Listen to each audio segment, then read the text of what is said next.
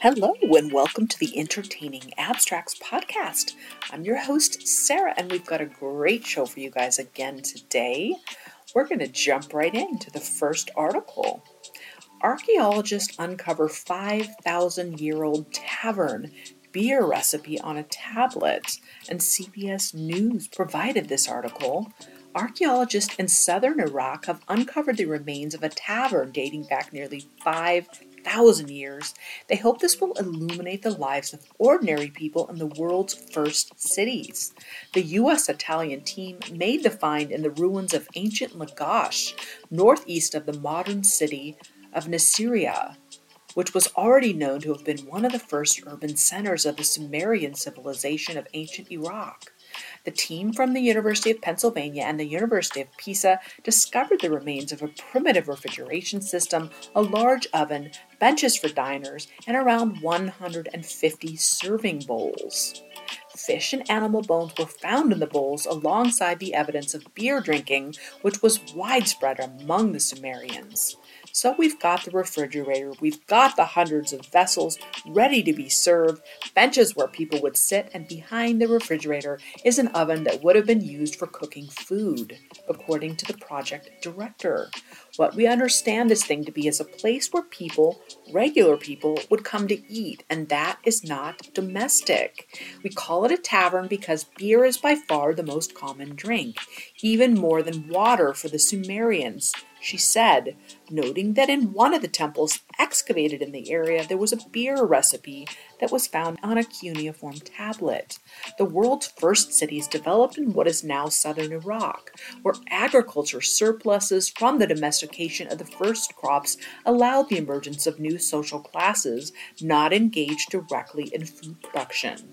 The Lagash area, close to the confluence of the Tigris and the Euphrates rivers, was dubbed as the Garden of the Gods by the ancients for its fertility and gave rise to a string of Sumerian cities dating back to the early dynastic period. Lagash was one of the important cities of southern Iraq, according to Iraqi archaeologist Baker Azab Wali. Its inhabitants depended on agriculture, livestock, fishing, but also the exchange of goods. Pittman said the team was eager to learn more about the occupants of the people who used the tavern in its heyday, around 2700 BC. This will throw new light on the social structures of the first cities. Detailed analysis would need to be carried out on the samples taken during the excavations the team completed in November. There is so much that we do not know about this early period of the emergence of cities, and that is what we are investigating.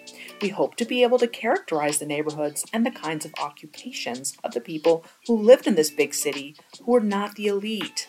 Most of the work done at the other sites focuses on kings and priests, and that is all very important, but the regular people are also important.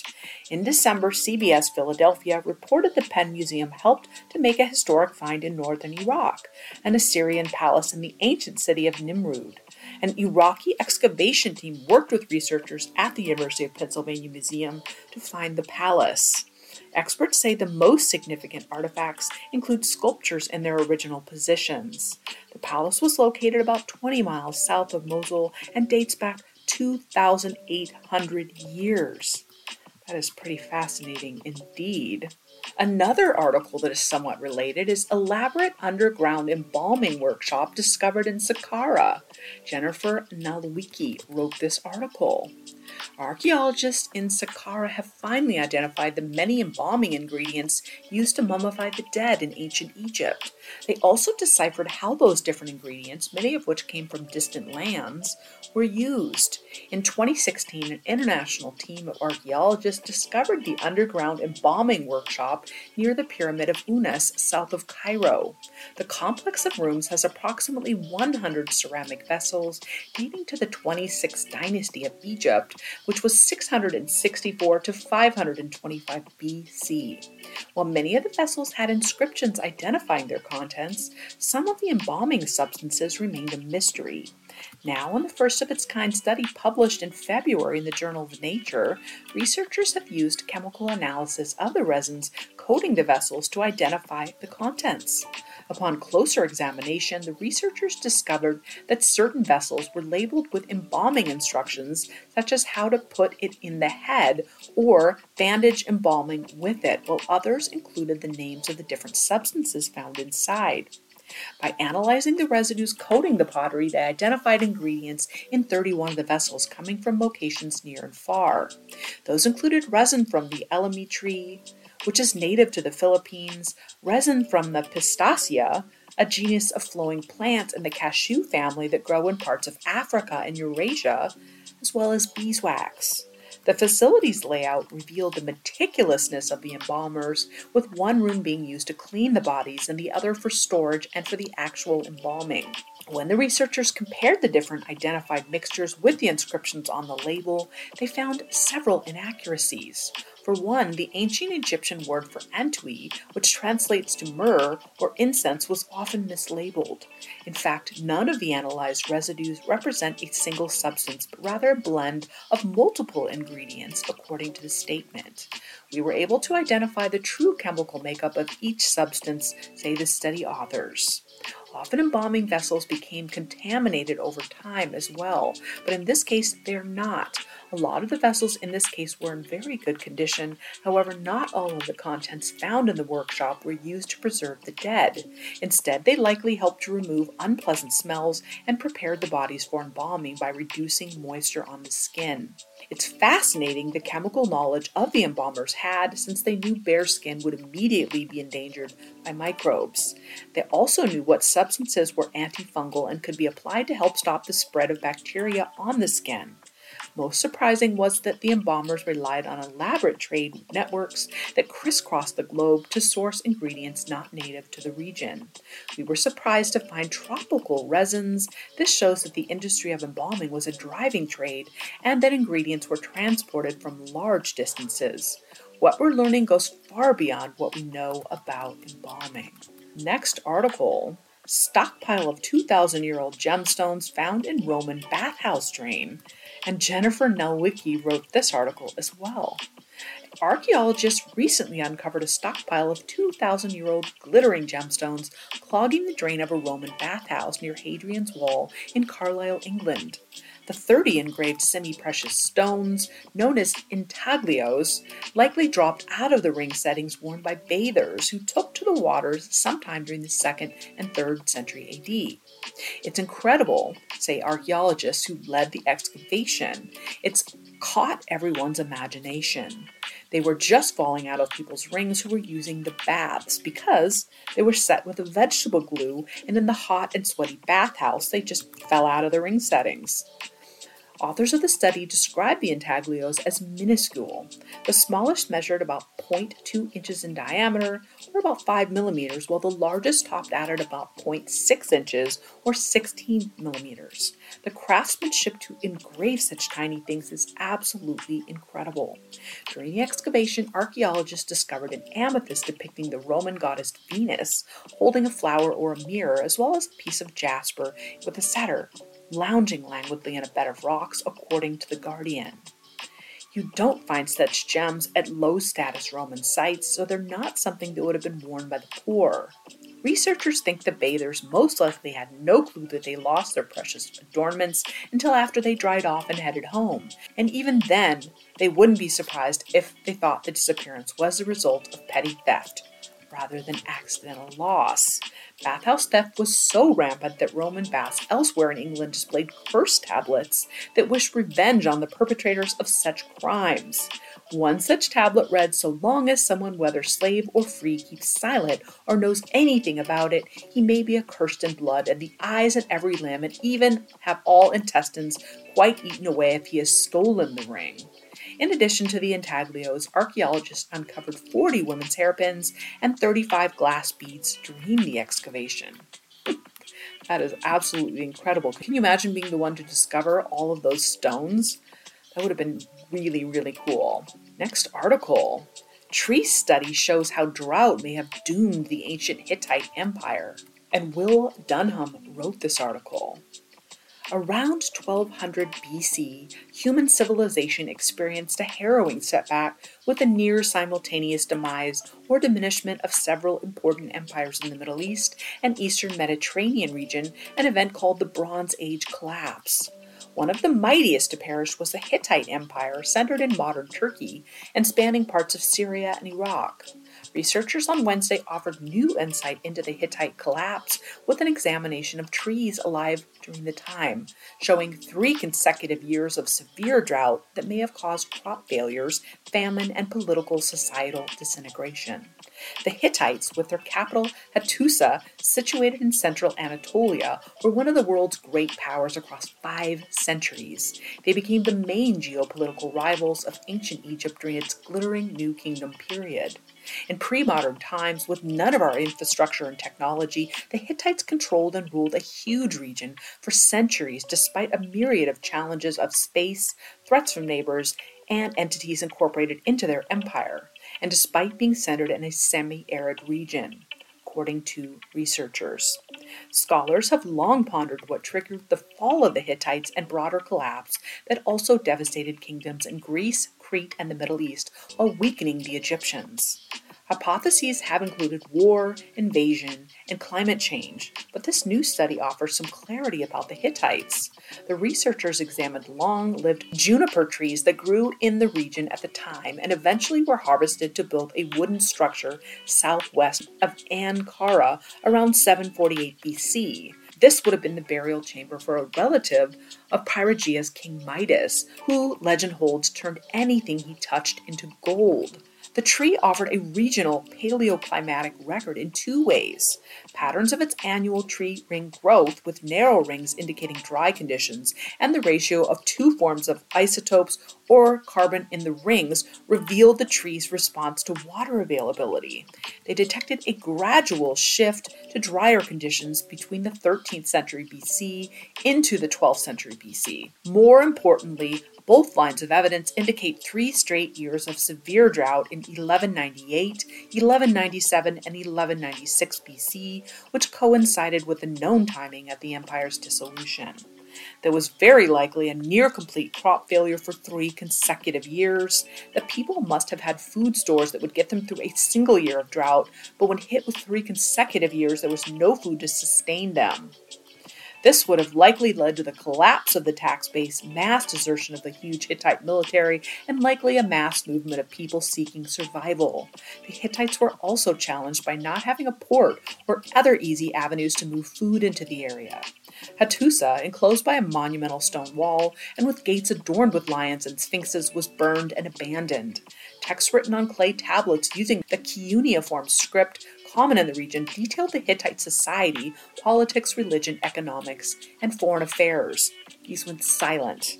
Less than a century earlier, the Hittites under King Muwatalli II and the Egyptians under Pharaoh Ramses II fought the famous and inclusive Battle of Kadesh in 1274 BC, waged with thousands of chariots in Syria, and subsequently reached history's first recorded peace treaty.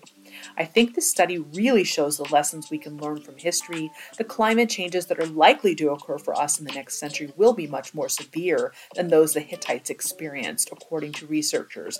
And it begs the question, what is our resilience? How can we withstand? That is really, really interesting.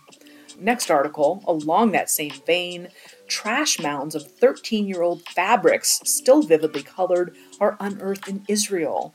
And Aspen Pluto wrote this article.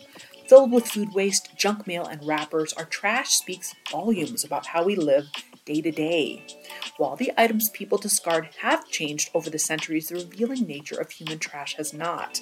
That's why a team of archaeologists hoping to understand the lives of ancient traders decided to find and excavate as well as analyze trash deposits along Silk Road routes in Israel. Digging into the desert ground at Ereva, the researchers uncovered a treasure trove of trash, according to a news release from the Israel Antiquities Authority. The trash mounds contain cotton and silk fabrics likely imported from China and India about 1,300 years ago. Based on the location, features, and age of the fabrics, archaeologists concluded that the Ereva site was long a branch of the Silk Road's network of trade routes. The Silk Road refers to a network of trade routes stretching from China across the Middle East and into North Africa and Europe. Goods like silks, spices, tea, and porcelain were traded along the network from about 130 BC until 1453 AD. The trade network also facilitated the spread of ideas, cultures, and religions.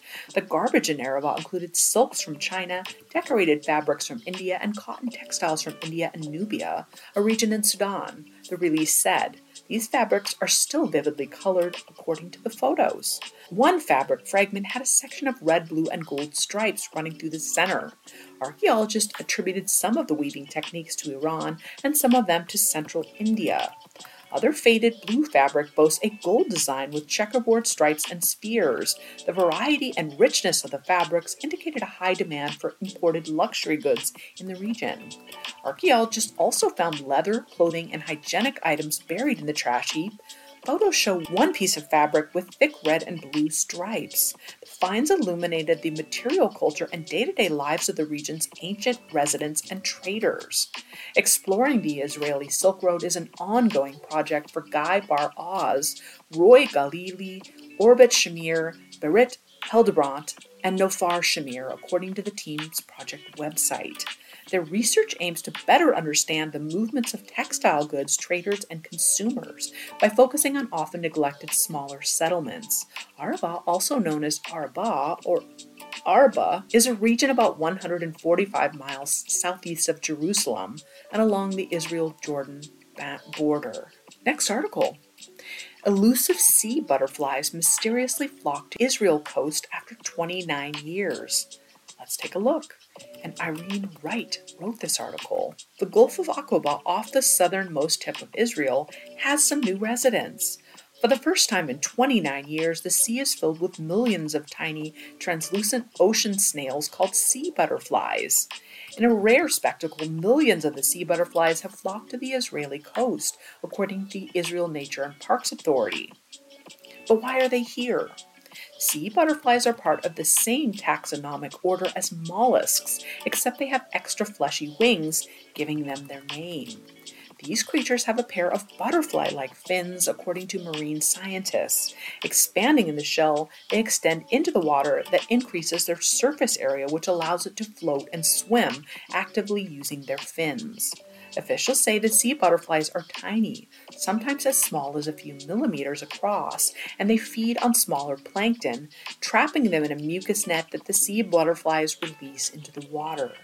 A group of sea butterflies this size was last seen in 1994, and the Nature and Park Authority inspectors told them this was the first time in many Israeli lives that the creatures have been present in the Gulf.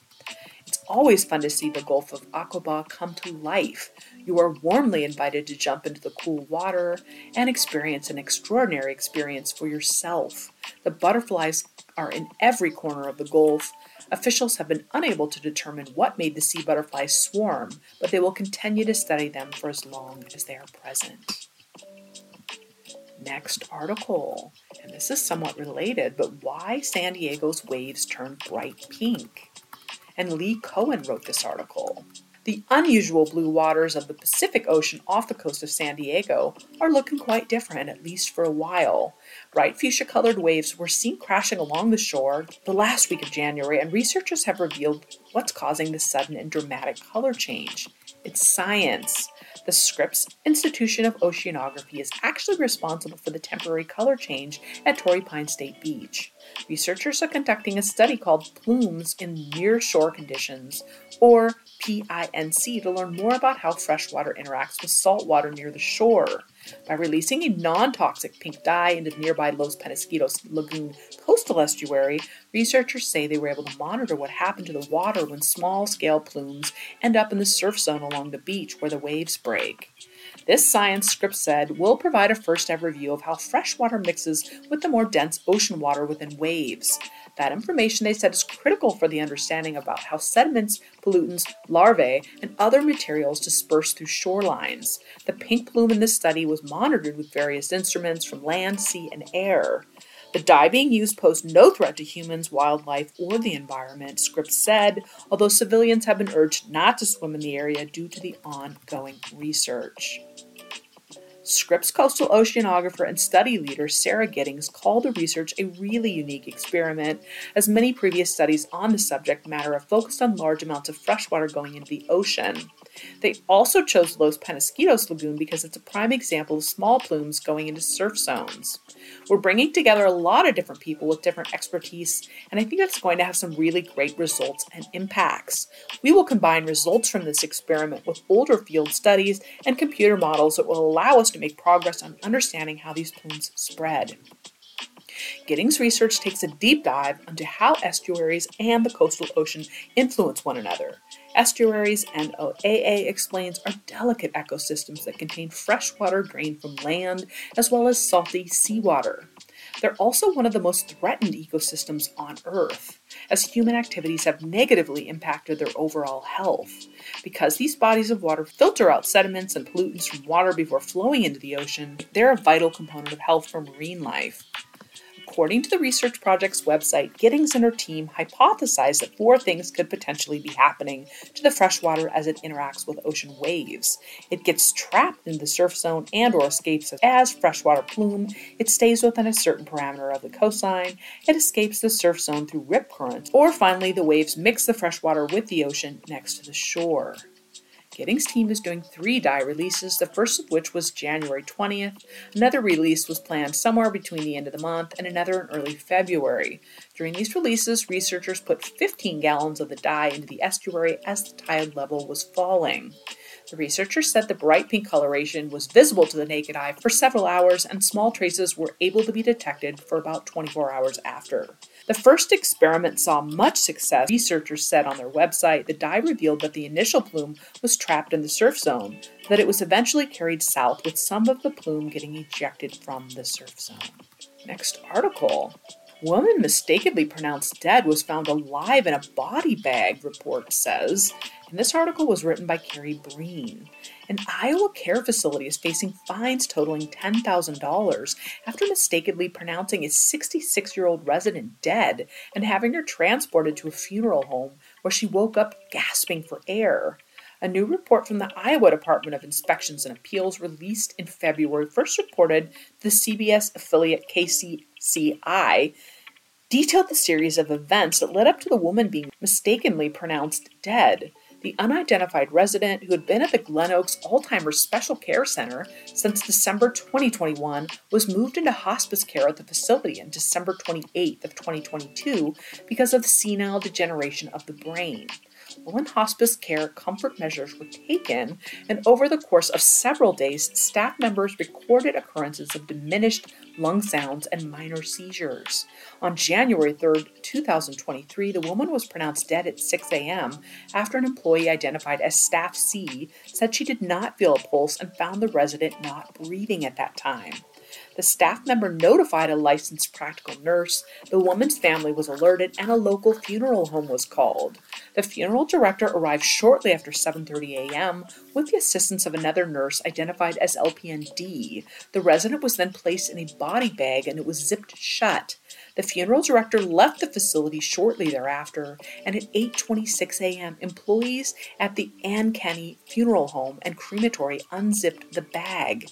They observed the resident's chest moving as she gasped for air. The funeral home then called 911 and the care facility. When EMS responded, they were able to record a pulse and breathing, but there was no eye movement and no verbal response. That same day, the resident was returned to the care facility. She passed away early in the morning of January 5th with her family at her side. We have been in close communication with the family of the resident, and we are just completing the investigation by the Department of Inspections and Appeals regarding the matter, said the facility's executive director. We care deeply for our residents and remain fully committed to supporting their end-of-care life. All employees undergo regular training so they can best support end-of-care life and the death of our residents. The facility faces 2 state violations from the DIA, which could result in a $10,000 fine. Wow, that is really scary indeed. Next article. Irish giant's body seized 140 years ago, despite his wishes, is finally off display. This article was written by Brendan Erasius. The skeletal remains of Charles Byrne, known as the Irish Giant, will be removed from display at a museum in England to respect his dying wishes, bringing an end to years of controversy. Byrne was an 18th century Irishman who became well known for his towering frame. A tumor in his pituitary gland triggered giganticism, a rare hormonal disorder which caused him to grow nearly 8 feet tall, according to the Royal College of Surgeons in England. Toward the end of his life, he began exhibiting himself as the Irish Giant to make a living, the Royal College stated. But before his death in 1783, he requested a burial at sea to prevent anatomists from seizing his remains. However, shortly after he died, John Hunter, a surgeon and anatomist, paid one of Byrne's friends for his body, and several years later his skeleton was put on display in a museum in downtown London. The skeleton was most recently on display at the Hunterian Museum, which is affiliated with the Royal College of Surgeons in England, but the museum's Board of Trustees decided to make a change. John Hunter and other anatomists and surgeons of the 18th and 19th centuries acquired many specimens in ways we would not consider ethical today, and which are rightly subject to review and discussion, the Royal College stated.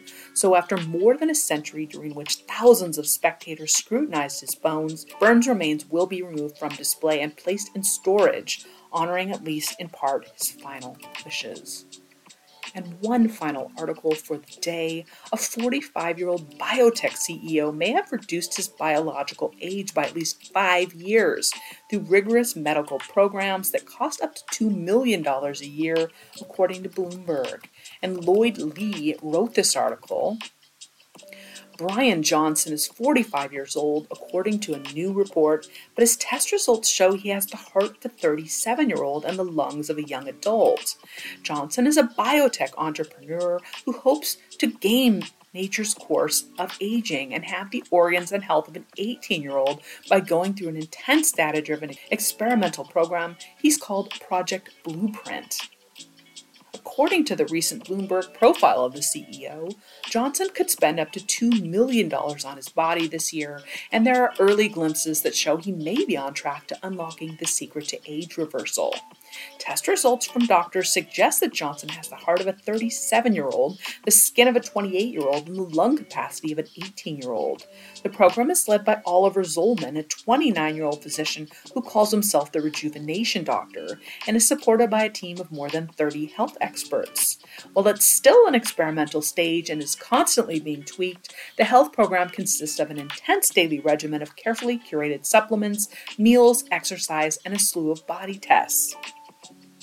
Johnson wakes at 5 a.m. in the morning, for example, to start with 24 medicines and supplements for all kinds of purported health benefits: lycopene, turmeric, zinc, and metformin to prevent bowel polyps, and a small dose of lithium for brain health. Although there is some evidence that lithium can treat mental illness like bipolar disorder, there is scant evidence that it can rejuvenate cells or preserve memory. There's also the risk of lithium toxicity when taken in high doses.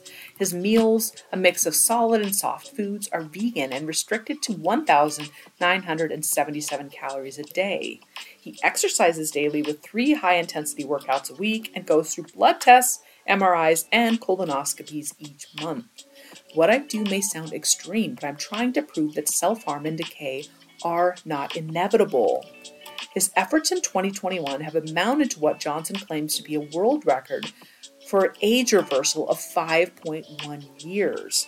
Doctors say he has the gum inflammation of a 17-year-old, and a device that tracks his rate of nighttime erections is like that of a teenager's. Epigenetic age is like an experimental measure, Zollman told Insider. It's kind of an easy way of doing all the direct measurements across all the organs. Zollman said that each organ has various markers that can be looked at to determine how organs compare to that of younger persons. For example, a marker for gums can be gum recession, which increases with age. You can compare Johnson's to the age of an 18-year-old in this way. Zolman qualified that this is not evidence to say Johnson has reduced his age in every organ by 5 years. He added that there needs to be more long-term data that shows consistent reduction of the markers. Johnson hopes to encourage others to follow his data and medical-driven programming by turning his relentless pursuit of youthfulness into a competition. Recently, he started a website called Rejuvenation Olympics, which displays an epigenetic leaderboard ranking 1,750 people in the world who are fighting against Father Time. Johnson currently stands in first place. Wow. Very interesting stuff indeed. If you have any questions, comments, or suggestions, you can shoot us an email. Our email address will be listed in the show notes for the episode, as well as each of the articles we have used for the show today. And please join us next time when we talk more about interesting abstracts. Good night, podcast peeps. Stay safe, keep it real, and always live your very best life. Bye!